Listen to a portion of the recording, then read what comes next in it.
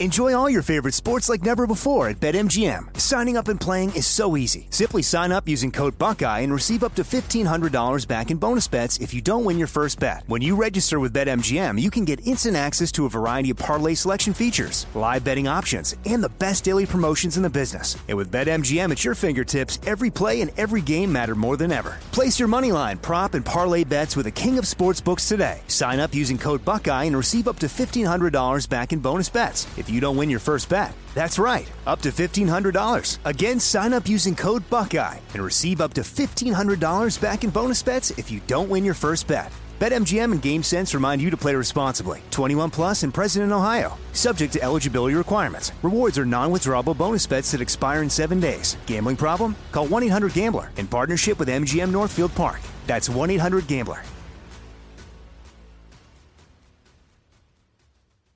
You know you've got a comeback in you.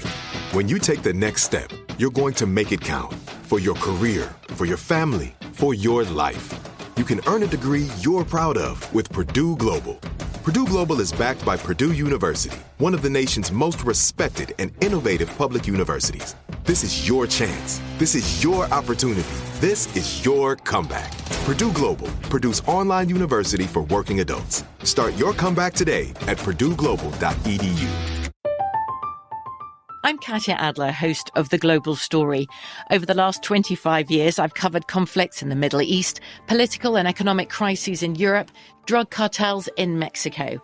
Now I'm covering the stories behind the news all over the world in conversation with those who break it. Join me Monday to Friday to find out what's happening, why, and what it all means. Follow The Global Story from the BBC wherever you listen to podcasts. What's up, this your boy Lil Duval, and check out my podcast, Conversations with Unc, on the Black Effect Podcast Network. Each and every Tuesday, Conversations with Unc podcast feature casual and in-depth talk about ebbs and flows of life and the pursuit of happiness. Unlike my work on stage, I tap into a more serious and sensitive side to give life advice and simply offer words of encouragement, yet remind folks to never forget to laugh. Every Tuesday, listen to Conversation with Unc, hosted by Lil Duval on the Black Effect Podcast Network, iHeartRadio app, or wherever you get your podcasts. Presented by AT&T. Connecting changes everything. When you have health insurance, it's easy to forget about your out-of-pocket costs. That can be a lot of money. But are your bills accurate? It's estimated over 50% of medical bills contain errors. HealthLock can help. HealthLock technology securely connects with your insurance and flags any overbilling, wrong codes, and fraud. You can even have HealthLock work on your behalf to get money back from select past bills. To date, HealthLock has helped its members save over $130 million. To save, visit healthlock.com today.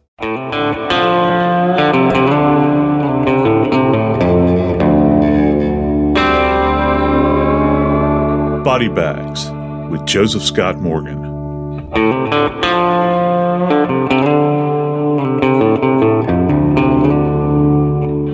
It's often said that parents should never outlive their children. The case I'm going to talk to you about today, parents did outlive their child, but only by a few moments. In arguably one of the most brutal cases I've covered in some time. Today, we're going to talk about the Lindquist triple homicide. I'm Joseph Scott Morgan, and this is Body Bags. My friend Jackie Howard is here with me, the executive producer of Crime Stories with Nancy Grace. Tell you what, Jackie, this case is incredibly disturbing. What can you tell us about the Lindquist family? Joe, this is one of the most brutal cases I think that we have covered so far. We're talking about Matthew, 21-year-old Matthew Lindquist, and his parents, Kenneth and Janet Lindquist. 21-year-old Matthew had an addiction to heroin, and he relapsed. So as he reached out to his dealer to get more, a deal was struck because Matthew owed his dealer money. Matthew made the mistake of telling his dealer, Sergio Correa, that his father had guns in the basement in a gun safe, and he facilitated a plan to have the guns stolen so that he could get more drugs from his dealer, Sergio Correa. The night of the murders, Sergio Correa and Matthew Lindquist exchanged multiple texts, with the last one saying, "Where are you?" Matthew, for his part of the scheme, is dressed in his bathrobe, and he meets Sergio and Ruth Correa outside. The couple, instead of exchanging information and guns for heroin, the couple chase Matthew into the woods and stab him repeatedly with a machete, hacking at his body repeatedly over 67 times. They leave the body there in the woods and then proceed into the house, rousting the mother and father out of the bed, wanting the keys to the safe. Both family members were killed, but not immediately. This goes on for about 3 hours. After Sergio and Ruth Correa leave the home, they set it on fire to try and cover up their crimes. So there's a lot to unpack here, Joe, in this case. Let's start with Matthew. Hacked by a machete, left in the woods where his body would not be found for a very long time. So my first question is, if his body had decomposed, and I would say most likely skeletonized, how did the ME and investigators know how many times 21-year-old Matthew was stabbed and mutilated? You know, Jackie, one of the terms that has come to mind from friends of his, they described him as being dope sick. And it gives you an indication of the status of his life relative to heroin addiction. And he's driven to this point, I think, by this hunger that he has, that he gives away this information. He got involved with two very, very violent people here that are capable of taking an instrument like a machete. And a machete is you know, people think of it as almost like a sword, but it's actually a chopping instrument. People have used it for years, hiking, you know, clearing out areas as they move through brush. It's also used in fields. Famously, it's used in taking down bamboo and sugarcane and all those sorts of things. It's got a very sturdy blade. The shank of the blade is very, very thick. It almost acts like a long axe, if you will. Now, it does have a point on the end, so you can facilitate a stabbing motion with it. But many of the injuries that you're going to have will be slashes or cuts. And just so our audience understands the difference between a stab and a cut, is a stab, and it's pretty logical. A stab is going to be deeper than long.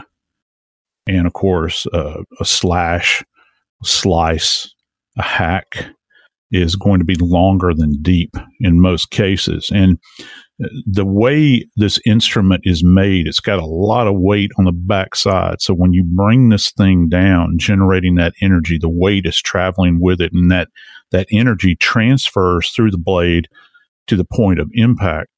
So not only are you cutting through the tissue, the external tissue like the skin, the subacute fat in this area, but you're going through muscle. And then as you strike bone as well, you will have kind of a staining or an indwelling hemorrhage over the surface area. Now, the trick is when you're trying to examine a body that has been down for months, and that's the way they're framing this, is how exactly do you go about delineating what is a antemortem, remember pre-death or prior to death, an antemortem insult or injury versus a postmortem injury. And so when you're there with a body like this, and trust me, it's a rough environment to be in when you're in a morgue with a decomposing body. With this many injuries, we're talking upwards of 60 insults here. It's a very painstaking event because you have to be able to separate. You have to be able to look at all layers of the tissue and say, okay, is this generated as a result of decompositional change, or is this a direct result of trauma? And people will say, well, you know, Morgan, why in the world would that be important? Well, let me kind of explain that to you, because one of the elements in all three of these deaths is this specter of torture that's coming up. And we hear more about it with the parents, but for every injury that an individual sustains, from a legal standpoint, that in that increases the horror that is involved with this. This increases the pain that's involved with it. And it also increases the duration to which an individual is subject to this. Let's just say that they had taken him out and dealt him a single fatal blow. Well, there's a gulf of difference here, the way the law looks at this, with a single fatal blow as opposed to an individual that has been literally attacked over 60 times with this edged weapon. Knowing what little bit I do know about how wounds like this are categorized and looked at, you're looking at the nicks in the bones that remain is what gives you the number of hits that were made, which tells me, if I think about this logically, tells me that each one of these impacts was made. I guess what I'm trying to say is each one of these impacts is almost if they were still swinging a baseball bat, for example, which we're going to talk about a little bit later with the parents. So, I mean, these were hard nicks. It's not like you just started swinging because it had to go all the way through the skin down to the bone. You're right, Jackie. And I'm glad that you brought this up because this is a big area of delineation in forensic pathology, particularly as it applies to sharp force injuries. I want everybody to listen to this. As it applies to sharp force injuries compared to blunt force injuries. And if people think about, they hear the term laceration, for instance. Lacerations are associated with blunt force. That is a blunted object, like a baseball bat or even a hammer. And you sustain a laceration to your skin. And one of the ways we tell that this is a laceration, generally the injury will be very jagged. When you look at the edges of the weapon, you'll have the tissue that is still connected. And there's actually a term that's applied to this called tissue bridging. And if people will kind of interlace their fingers in front of them and look at them, that's tissue bridging. It kind of gives you an idea so that the tissue doesn't come completely apart. That's an indication of blunt force injury. And then along the margins, you'll have little bits of hemorrhage in there. Now, if you're talking about a sharp force, say like, for instance, with an axe or a machete, there will be no tissue bridging. And the reason is that blade is milled. And its sole purpose in life is to divide the tissue. So you will not have this kind of conjoined edge. It will no longer have those little bridges, stringy bridges of tissue connecting it.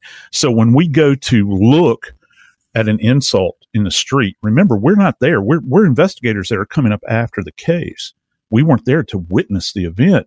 We have to apply our knowledge as to what we're seeing. Is this a beating or is it stabbing? Because many times these cases are equally as bloody. So when you're looking at these injuries, you don't know what you have, particularly, where Matthew's remains were found. Keep in mind, not only is he decomposed, but he's out in the woods. You're not talking about the best lighting situation, the best environment to examine something. And it's very important to understand that you need to do as best of an assessment at the scene to collect all of the data and evidence at the scene relative to the injuries that you have, or as best you can figure it out. Because let's say, for instance, if someone's hit with a baseball bat, a wooden baseball bat, maybe that bat splinters. Well, if you see evidence of injuries that say this is a blunt force trauma and suddenly see a piece of wood, well, that's important in knowing the nature of this injury. So you have to be able to contextualize these injuries at the scene as best you can. You don't want to disrupt anything, but try to understand them at the scene. And out in these environments, it's very, very difficult to conduct a thorough assessment. Many times this can only be accomplished at the morgue. Given the fact that Matthew's body was in the woods for a very long, extended period of time, there's no way of knowing what his other injuries are, is there? There's no way to know if he was beaten. All we know is that his body was hacked. Yeah.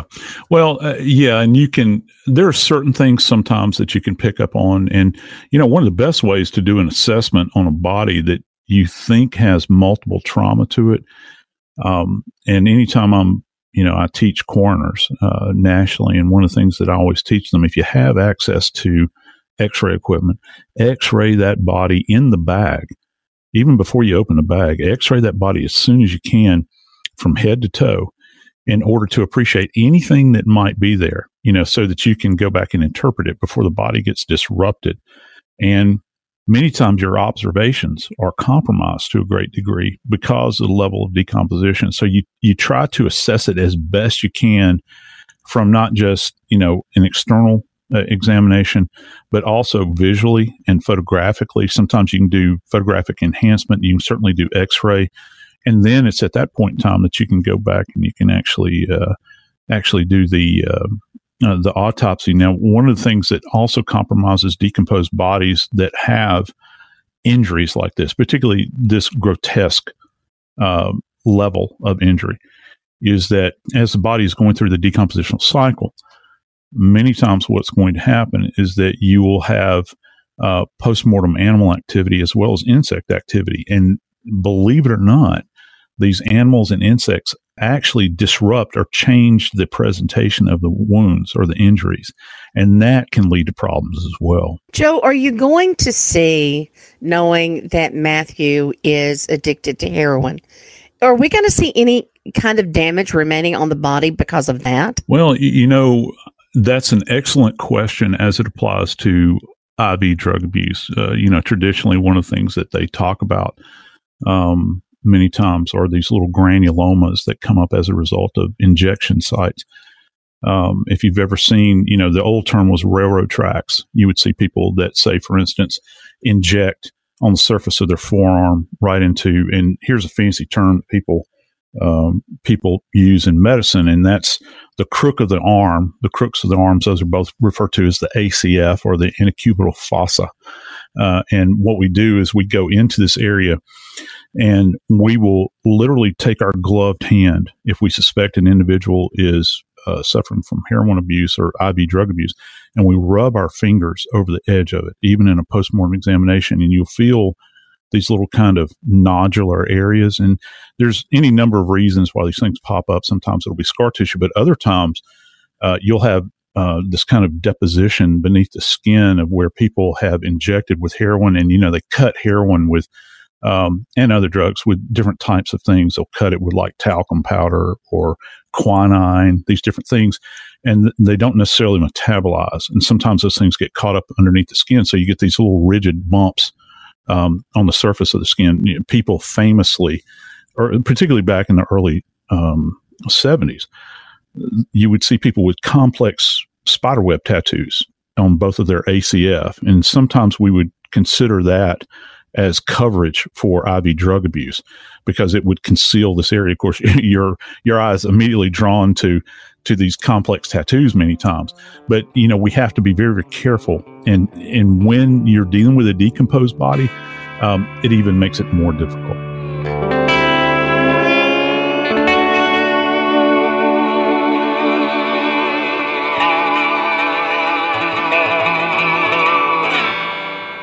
This show is sponsored by BetterHelp. Years ago, when I got out of my field full time, I was diagnosed with PTSD. I had sleep disorder.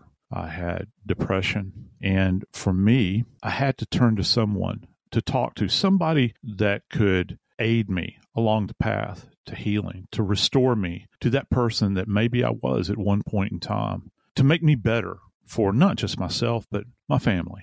If you're thinking about therapy, give BetterHelp a try. It's entirely online. It's designed to be convenient, flexible, and suited to your schedule. You can do this anytime that you like. Get it off your chest with BetterHelp.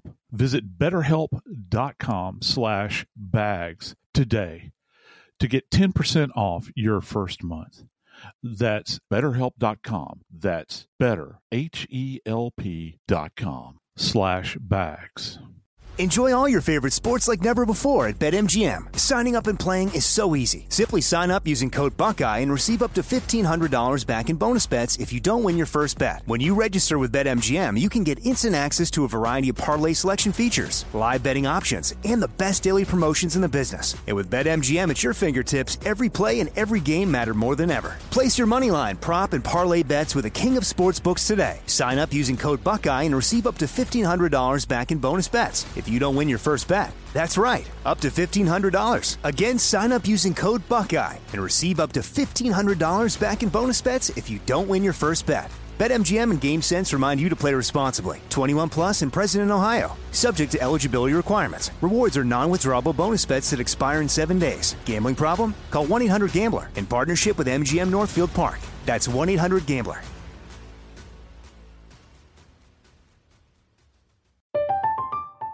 I'm Katya Adler, host of The Global Story. Over the last 25 years, I've covered conflicts in the Middle East, political and economic crises in Europe, drug cartels in Mexico. Now I'm covering the stories behind the news all over the world in conversation with those who break it.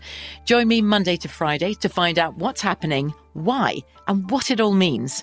Follow The Global Story from the BBC wherever you listen to podcasts. This is it. Your moment. This is your time to make your comeback with Purdue Global. When you come back with a Purdue Global degree, you create opportunity for yourself, your family, and your future. It's a degree you can be proud of, a degree that employers will trust and respect. Purdue Global offers working adults like you over 175 flexible degree programs to meet your specific career goals. These include associate, bachelor's, master's, and doctoral degrees and certificates. Purdue Global degree programs range from nursing to business to communication and more. Whatever your interest, we have the degree that will move you forward. You have the knowledge, you have the experience. Now it's time to get credit for the work you've done and earn the recognition you deserve with Purdue Global, Purdue's online university for working adults. You know you're worth it. We do too. So don't wait another second to get the degree that will take your career to the next level. Start your comeback today at purdueglobal.edu. Okay, round two. Name something that's not boring. A laundry? Ooh, a book club. Computer solitaire, huh? Ah, sorry, we were looking for Chumba Casino. That's right, ChumbaCasino.com has over 100 casino-style games. Join today and play for free for your chance to redeem some serious prizes. ChumbaCasino.com. No purchase necessary. Void where prohibited by law. 18 plus. Terms and conditions apply. See website for details.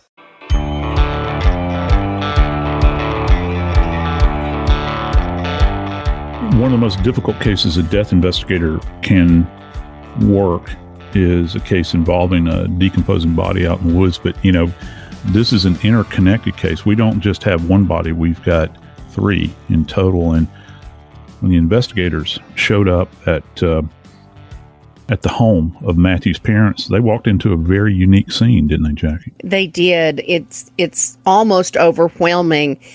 Kenneth Lindquist, the dad, had been beaten in the head with a baseball bat repeatedly. He was pulled out of his bed, out of a slumber by these home invaders, and they beat him with a baseball bat to get his information. We know that Kenneth's skull was broken into more than 30 pieces, Joe. Yeah, it was. And so our listeners will understand, the next time you've boiled an egg, for instance, or if you have access to a boiled egg, and this is kind of the ways, one of the ways that I've taught investigators in the past relative to blunt force trauma of the head, if you will simply take a boiled egg, a hard-boiled egg, and crack it one time, strike it one time on a firm surface, and then turn it where you impacted that egg, that'll give you an indication of how complex interlocking or intercommunicating depressed skull fractures can be. And, you know, it forms this kind of very delicate web on the surface of the egg. The skull is really no different, dependent upon how much force you bring to bear. And one of the things that's kind of tough for us as investigators out in the field and then for the pathologists back at the morgue is to be able to delineate between, well, this is a point of impact, this is a point of impact. As you rightly mentioned, the skull has multiple fragmentations all over the surface. So you have to try to zero in on what was the bullseye here. And for every bullseye that you can come up with, that's an individual point of impact. Remember, we were talking about Matthew and we talked about the level of torture. Okay. Was there torture involved with his death? Maybe. I mean, why do you need to, hack somebody over 60 times? The same principle here. You're trying to coerce somebody into giving you information. In this case, where are the keys to the safe, because we want access to your guns and any other valuables that might be in there. So with every strike, maybe the individual is doing this in a torturous manner in order to elicit information until they wind up beating this man to death with, according to witnesses, a baseball bat.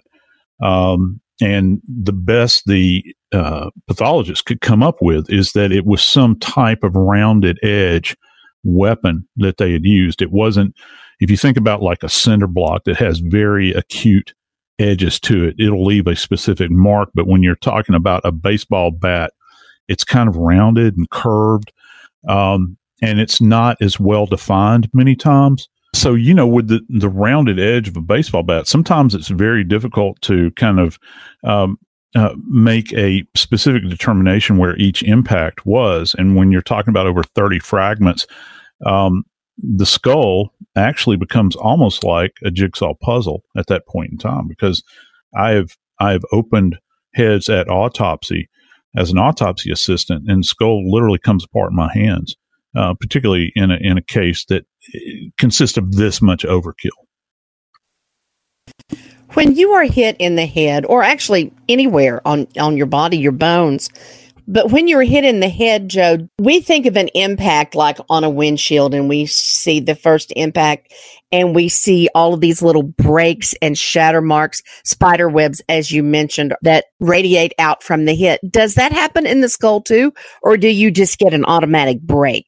No, not necessarily. A lot of it's completely dependent upon the type of instrument used. Let's say if you're talking about a wooden bat as opposed to a metal bat, and the amount of energy that's brought to bear. If you have some very diminutive person that's swinging a baseball bat at a firm surface like a skull, they're not going to bring as much energy to bear. Say, for instance, if you had some 250-pound brute that's swinging it, it just makes sense. And so what will happen sometimes is that you might have an initial underlying fracture on that initial contact, but the skull doesn't completely fracture at that time. But once that area is struck again, the structural integrity of the skull is weakened because of an underlying fracture. It might just be a hairline fracture. Now you go back in, you hit that area again, now it shatters.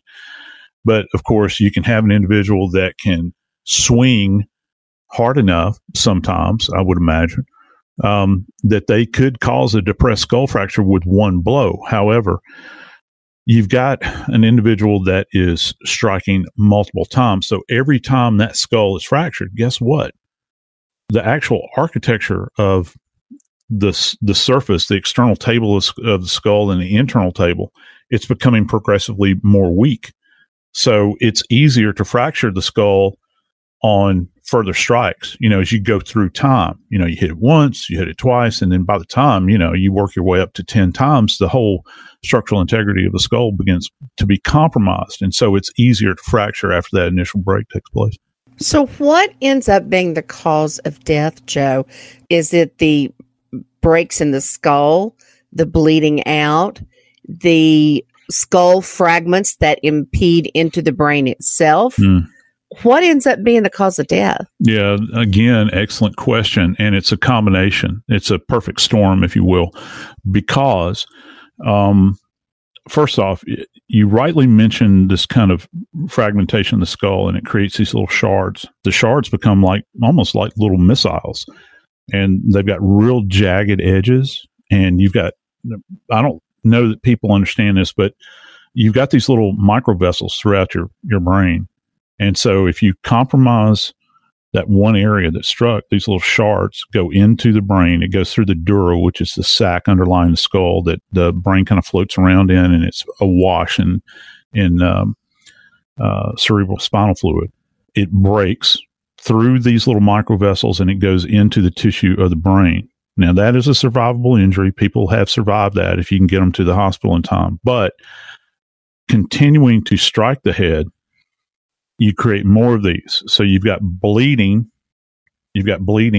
within the brain, and then and now you've got bleeding that's escaping in between the brain and the surface of the skull, so it's swelling. And this creates a major problem for the brain.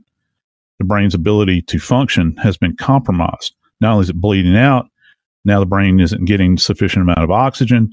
The brain will essentially shut down as a result of oxygenated blood and this hemorrhage that's going on. One other factor that plays into this is that you can have coup and contra coup injuries, which is kind of where the brain sloshes back and forth inside the skull. So if you're struck on the right side, the brain might travel over to the left side. Remember, it's floating in this sac, and strike the left side. So you can get communicating areas of hemorrhage on the opposite side of the brain. And so these are like concussive injuries. And so it's a perfect storm, and the individual will eventually lose consciousness and certainly die if left unattended. And in this attack, that was certainly the case. We know that Janet Lindquist was also beaten with the bat. Is there any difference between men and women when it comes to these kind of injuries? I don't know that it is gender dependent. I think that, women, when it comes to their skeletal system, here's another kind of fancy term that particularly forensic anthropologists like to use. They describe female skeletons as being gracile, and gracile means fine, and they're not as robust as male skeletons. And it's like if you could take, say somebody was comparing Jackie Howard's skull to Joseph Scott Morgan's skull. You've got these kind of fine, dainty features in your brow line, for instance. Mine, I've kind of got like this prominent brow line, and it's just the way we're constructed. And so my skeletal system is more robust than yours.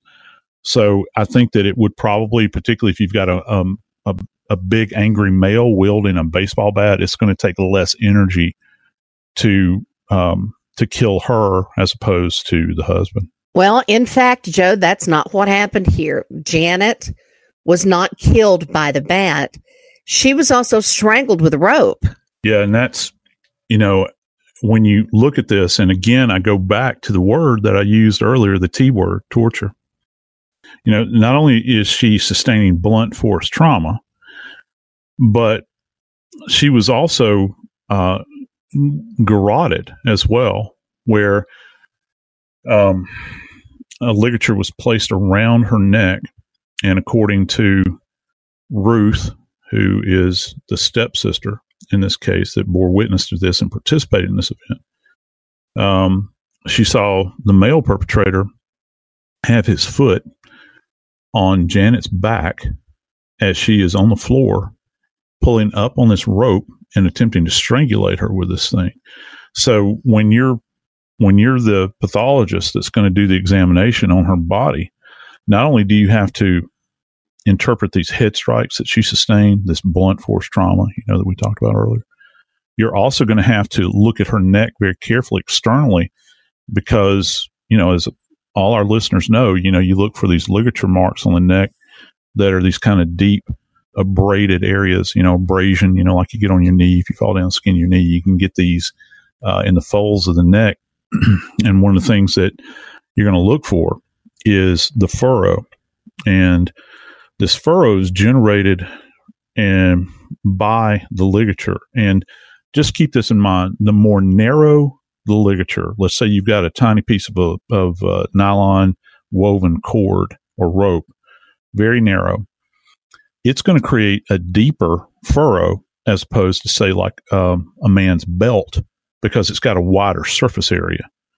So if you're looking at a body that you suspect has undergone ligature strangulation, and you don't have a ligature, one of the great clues that's left behind on the surface of the neck is this deep, narrow furrow. And sometimes if you look very, very carefully, you can see the pattern of the rope. Say, for instance, shaped almost like a woven or herringbone pattern.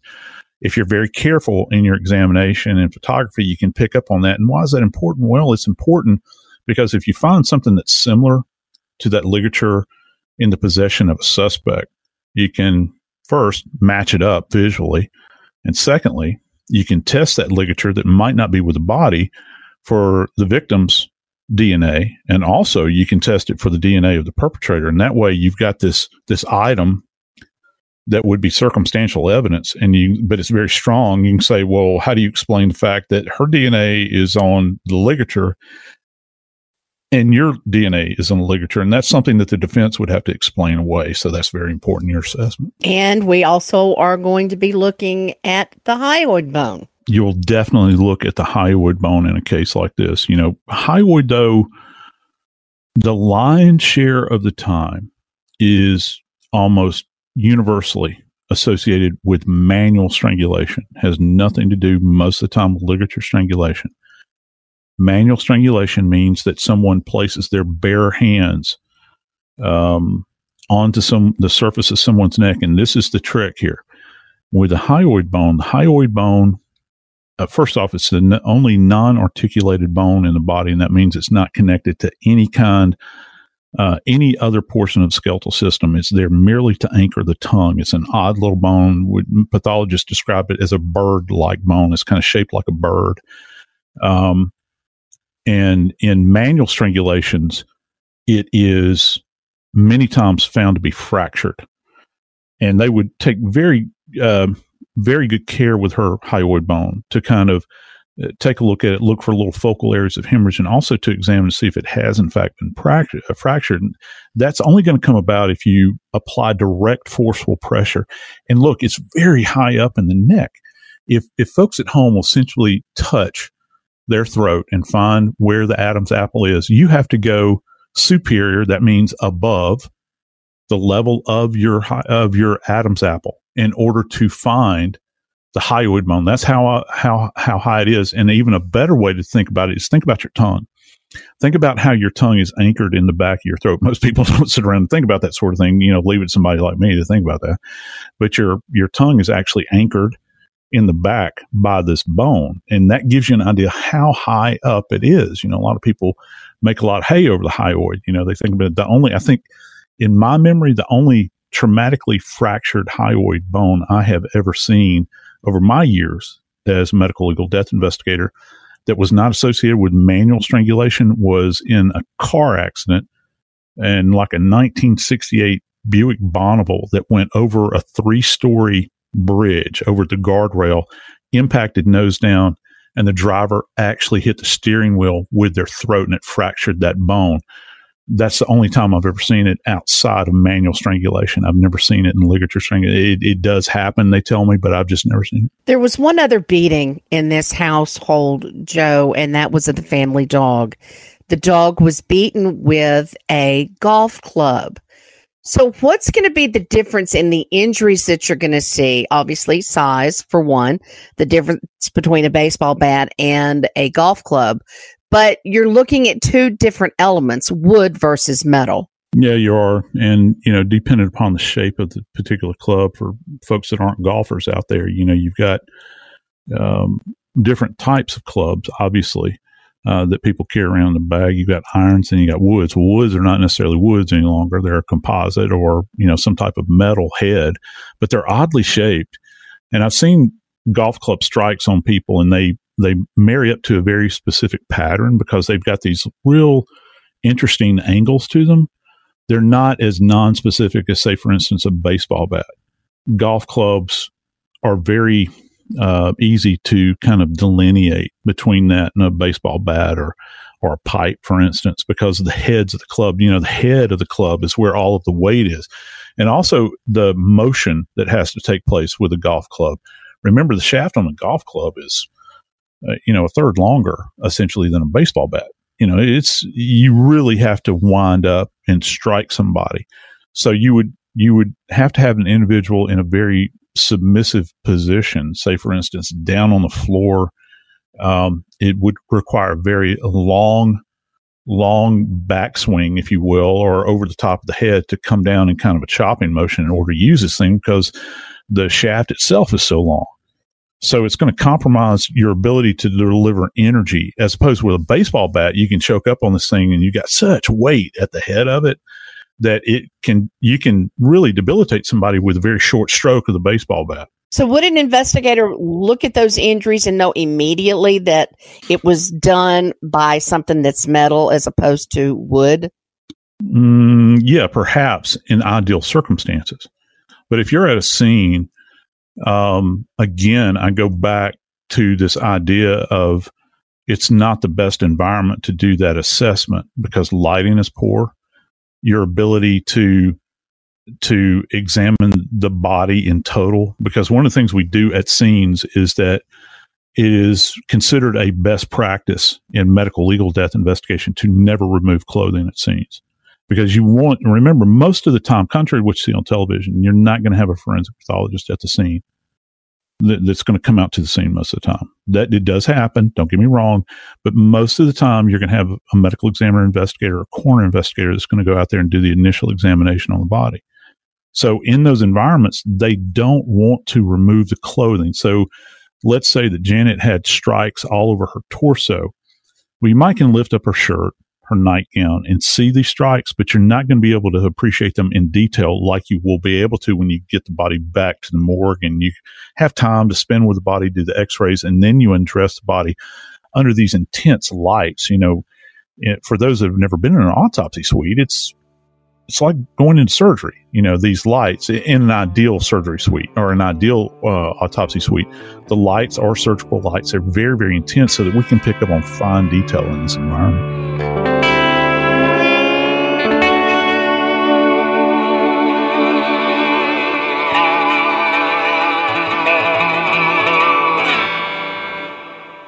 Enjoy all your favorite sports like never before at BetMGM. Signing up and playing is so easy. Simply sign up using code Buckeye and receive up to $1,500 back in bonus bets if you don't win your first bet. When you register with BetMGM, you can get instant access to a variety of parlay selection features, live betting options, and the best daily promotions in the business. And with BetMGM at your fingertips, every play and every game matter more than ever. Place your moneyline, prop, and parlay bets with the king of sportsbooks today. Sign up using code Buckeye and receive up to $1,500 back in bonus bets if you don't win your first bet. That's right, up to $1,500. Again, sign up using code Buckeye and receive up to $1,500 back in bonus bets if you don't win your first bet. BetMGM and GameSense remind you to play responsibly. 21 plus and present in Ohio. Subject to eligibility requirements. Rewards are non-withdrawable bonus bets that expire in 7 days. Gambling problem? Call 1-800-GAMBLER in partnership with MGM Northfield Park. That's 1-800-GAMBLER.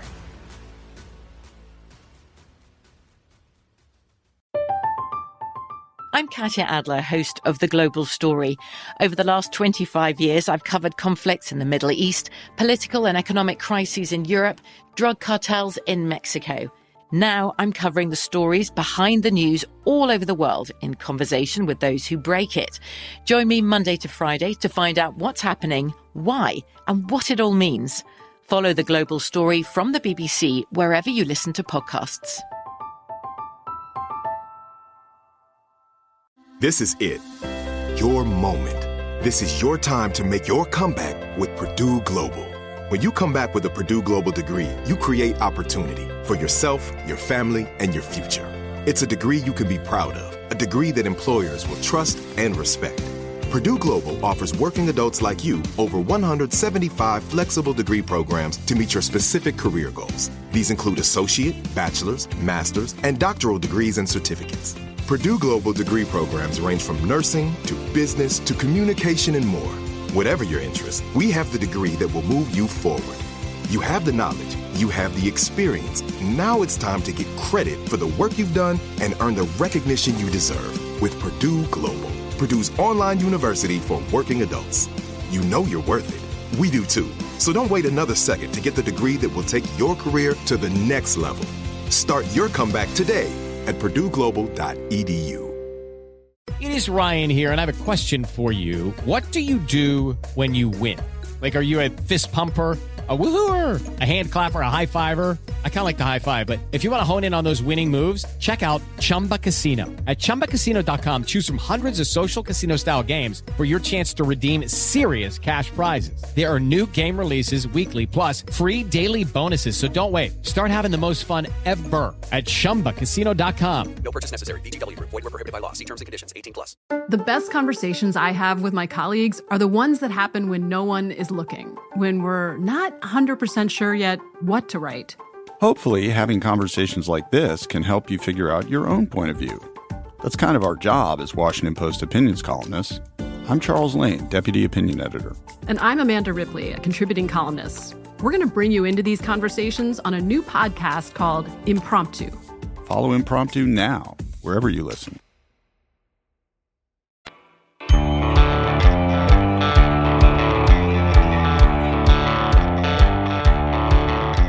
You know, in a case where you've got multiple blunt force trauma, you've got two people that have suddenly, just been awakened in the middle of the night. There's so much going on in this environment under normal, if you want to call it normal circumstances. Jackie, you introduced the element of fire into this environment, and it just makes for total and complete chaos.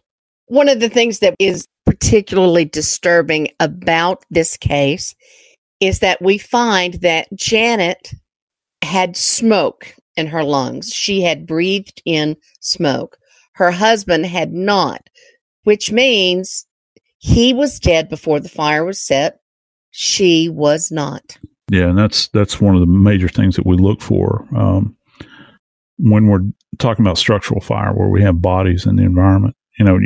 You pose this question, and I'm using you in the universal sense as an investigator. You're thinking, you're thinking about the origin of the fire. You're thinking, I think for me, I'm thinking of the purpose of the fire. Is the fire a purposed event, or is it something that just spontaneously occurred? And here's the thing: when you go into an environment, I'd be willing to bet you dollars to donuts when you're looking at this scene as an investigator, and you've got this fully involved house fire. You're not thinking necessarily that this is some type of homicide. You're thinking that you got two poor souls that died as a result of a house fire. But our mantra in medical legal death investigation, and people need to understand this, is that I don't care how old you are, I don't care how infirmed you are, I don't care what kind of indwelling medical process you have. Every death is a homicide until proven otherwise. And this is why. Because if you walk into a scene like this in a house that has been fully involved in flame, and you just say, well, it's probably an accident, you're going to miss the bigger picture here. You have to assume these people died under nefarious circumstances, under suspicious circumstances. Because if you don't make that assumption going on, you're going to miss something.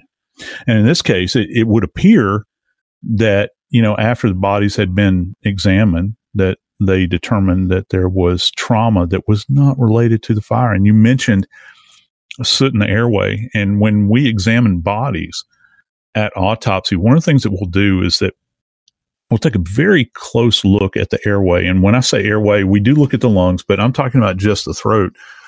The trachea, for instance, when we open the trachea and we begin to look, what you'll see in people that have actually inhalated or breathed in fire debris is you'll see little flecks along the way, all on the surface. And here's another thing that people don't think about, and this is why it's so horrific. You'll notice that there is indwelling inflammation on the mucous surfaces of the trachea and the airway. And the reason is that these poor people are breathing in hot, super, super, super heated air. And it's literally scorching these very tender membranes in there. So you'll see the fire debris, little flecks of burned debris that are coming about, little flecks of soot. And then you'll see this inflammation that's taking place. Whereas if an individual was deceased prior to the fire, none of that is going to present. And that's just logical, because they're not breathing, ergo they're not inhalating anything that's being created by this fire in this environment. As you and I discussed this case before we went to broadcast, Joe, you taught me something new again. I had asked you, when a body was destroyed by fire like this, how do you still know about the breaks? And then you brought up breaks caused by a fire. What is that? Yeah. Yeah, we have something that's actually called heat fractures. Isn't this interesting? This is something it seems like we always circle back to this on body bags. We've talked about heat as it relates to the speeding up of the decompositional process. We've talked about heat as it applies. Remember, expanding gas. We started talking about superheated gas when we're talking about gunfire related events. And now here we are talking about superheated environments relative to fire deaths and what happens. Bone has a certain level of tolerance to heat, obviously, just about like anything does in our world. And so when bone attains a specific heat because of the environmental events that are going on around it, in this case, a house fire, the heat causes the bone to fracture. And you can see it throughout most of the skeletal system, but it again, we're back to the skull. It really, really presents in the skull. So when we reflect back and, we begin to think about poor Kenneth that was beaten so many times, the skull was fractured, not only is the pathologist going to be looking at these impact fractures that are taking place, they're going to have to delineate between those and what might have been a heat-related fracture. Because once the heat in this environment, jumps up above 500 degrees, you can get these events that occur with the bone, where the bone literally begins to kind of crack apart. And it's a real interesting kind of manifestation, and it makes it it kicks it up another level when you begin to try to conduct your assessment. Is what I'm looking at something called what we refer to as heat artifact, or is this injury artifact? And so you have to be able to kind of parse that out, if you will, and try to understand it. Because listen, we can talk about this from a sciencey standpoint all day long, but when a trial like this goes to court, the lawyers, the attorneys that are both prosecuting and defending this case, they're going to want to know those answers. Because again, we go back to this idea of torture. We go back to this idea of bringing about the death of an individual. What is it? What's the sequencing of these events? And many times that has to be very finely examined and explained before the court. So how is an ME, a pathologist, an investigator, going to be able to distinguish between a blunt force injury and a fire fracture? Yeah. Well, with the blunt force trauma, one of the things that we're looking for, this blunt force remember we talked about the egg kind of shattering. One of the things we're going to be looking at there is that you'll get these kind of multiple spiderweb fractures that kind of extend out, and you'll have one central kind of bullseye that takes place where, like with a baseball bat, and it doesn't happen in every case, but most of the time you'll get this kind of radiating fractures that go out from it like spiderweb. With a heat fracture, first off, the bone's going to be very, very dry because all the water is being absorbed out of it, and it kind of cracks, if you will. It'll look completely different than a depressed skull fracture. And when I say depressed skull fracture, that comes about as a result of bludgeoning. The skull actually fractures and depresses. It goes down. It creates kind of not really a hole, but it creates a depressed area on that surface. The heat fracture just kind of travels along the surface of what's called the external table of the skull, and then it just kind of splits. So that's one of the things, that's one of the key factors you'll be looking at along the way here. And also, is there any kind of indwelling hemorrhage that you can appreciate in the bone? And if that is existent, you're going to know that that's probably an antemortem event and this occurred prior to death, whereas the heat fracture, of course, is going to occur after death. Joe, for a body to be decimated by fire, there has to be a consistent heat source at a very high temperature. If you're just setting a house on fire and leaving, is it going to be the same thing? Yeah, you're going to have to, first off, make sure that you've got a supply of oxygen, that you have an ability to create fire. Some people do it with matches. Some people do it with flares. Some people do it with electricity. I mean, there's any number of ways that people do this. Then you have to have something that's kind of going to flash over, if you will, an accelerant that's going to be kind of the primer that's going to get the ball rolling once you put flame to it. And then you have to have the heat source. Bodies, or you have to have a fuel source. And unfortunately, bodies are generally not great heat sources. Or let me rephrase that. Bodies are not great fuel sources. It takes, even, and we've talked about this previously on body bags, even with cremations, we're talking 1800 degrees and for a sustained period of time with a natural gas supply. What happens is, as the structure in this case, like a house fire, as the structure begins to collapse, that becomes your fuel. And the body is essentially laying among this debris that's burning. So it takes a while for this to happen. And, you know, we talked about soot in the airway relative to the fire. One of the things that we also look for is at a scene to kind of make a determination, or fire investigators do, is like, for instance, the area, say if you're laying on a carpeted surface or the victim is, you're going to take up that carpet. Also, if there's any clothing remaining, you're going to take up the clothing. And this will be sent to the crime lab and it'll be tested. And kind of an interesting thing we do in the morgue that people might not be aware of is that when any kind of clothing, no matter how charred it is, we will take that clothing off of a body. And if people will just imagine a gigantic silver paint can in their mind, because that's specifically what it looks like, we take the clothing and we drop it into the paint can, seal the lid, it's pressed down, it seals. You let it sit for a while, for several days. And the most interesting thing happens from a chemical standpoint. If there's been accelerant like gasoline or kerosene that's been used and so the clothing was saturated, even if they were subjected to fire, the remnant of those fumes from that accelerant, guess what they do? They rise to the top. They rise to the top out of that clothing to the top of that can, and then a big needle is inserted into the top of that can, and that air is drawn off. And then the air is placed into laboratory equipment, a gas chromatograph, actually. And we get these little readouts that tell us specifically what agent was used. Everything has a very specific chemical signature, you know, give us an idea as to what agent was used as the accelerant. And again, another great piece of evidence, because if you can put that gas can or that particular type of gas or agent into the hand of a perpetrator, sometimes you can get slam dunk. Investigators did get a slam dunk in this case, Joe. Sergio Correa will be in prison for the rest of his life.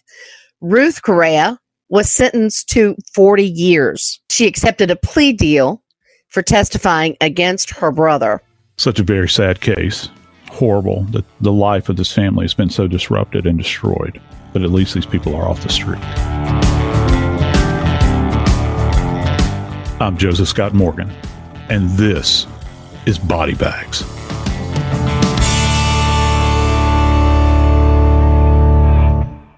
This show is sponsored by BetterHelp. It's a simple truth. No matter who you are, mental health challenges can affect you, and how you manage them can make all the difference. That's why everyone should have access to mental health support that meets them where they are and helps them get through. BetterHelp provides online therapy on your schedule. It's flexible, simple to use, and more affordable than in-person therapy. Connect with a licensed therapist selected just for you. Learn more at BetterHelp.com. That's better, HELP.com. I'm Katya Adler, host of The Global Story. Over the last 25 years, I've covered conflicts in the Middle East, political and economic crises in Europe, drug cartels in Mexico. Now I'm covering the stories behind the news all over the world in conversation with those who break it. Join me Monday to Friday to find out what's happening, why, and what it all means. Follow The Global Story from the BBC wherever you listen to podcasts. Xfinity has free premium networks for everyone this month, no matter what kind of entertainment you love. Addicted to true crime? Catch killer cases and more spine-tingling shows on A&E Crime Central. Crave adventure? Explore Asian action movies on Hi-Ya. Searching for something extreme? Check out skating, snowboarding, and more on Fuel TV Plus, the global home of action sports. And find crowd-pleasing bops on iHeartRadio's Hit Nation playlist. There's new free shows and movies to love every week. Say free this week in your Xfinity voice remote. Are you still searching for your perfect place to call home? Well, now is the time to buy at Fisher Homes. If you're looking to move in before the end of 2024, May could be your last opportunity to start building your dream home and close before the year's end. If you're hoping to move in even sooner, Fisher Homes also has homes that are move-in ready and waiting for you, where you can start enjoying the benefits of homeownership even faster. Schedule your personal tour with a new home advisor today at FisherHomes.com and make this spring the season you find your perfect home sweet home. You know that feeling when you walk into your home, take a deep breath, and feel new? Well, that's what it's like to use Clorox Scentiva. Because Clorox Scentiva smells like coconut, cleans like Clorox, and feels like energy. It'll elevate any cleaning routine to not just clean, but also make every room smell like a tropical coconut getaway. Discover how Clorox Scentiva's powerful clean and refreshing scents can transform your space. Get yours in coconut or other fabulous scents at a nearby retail store.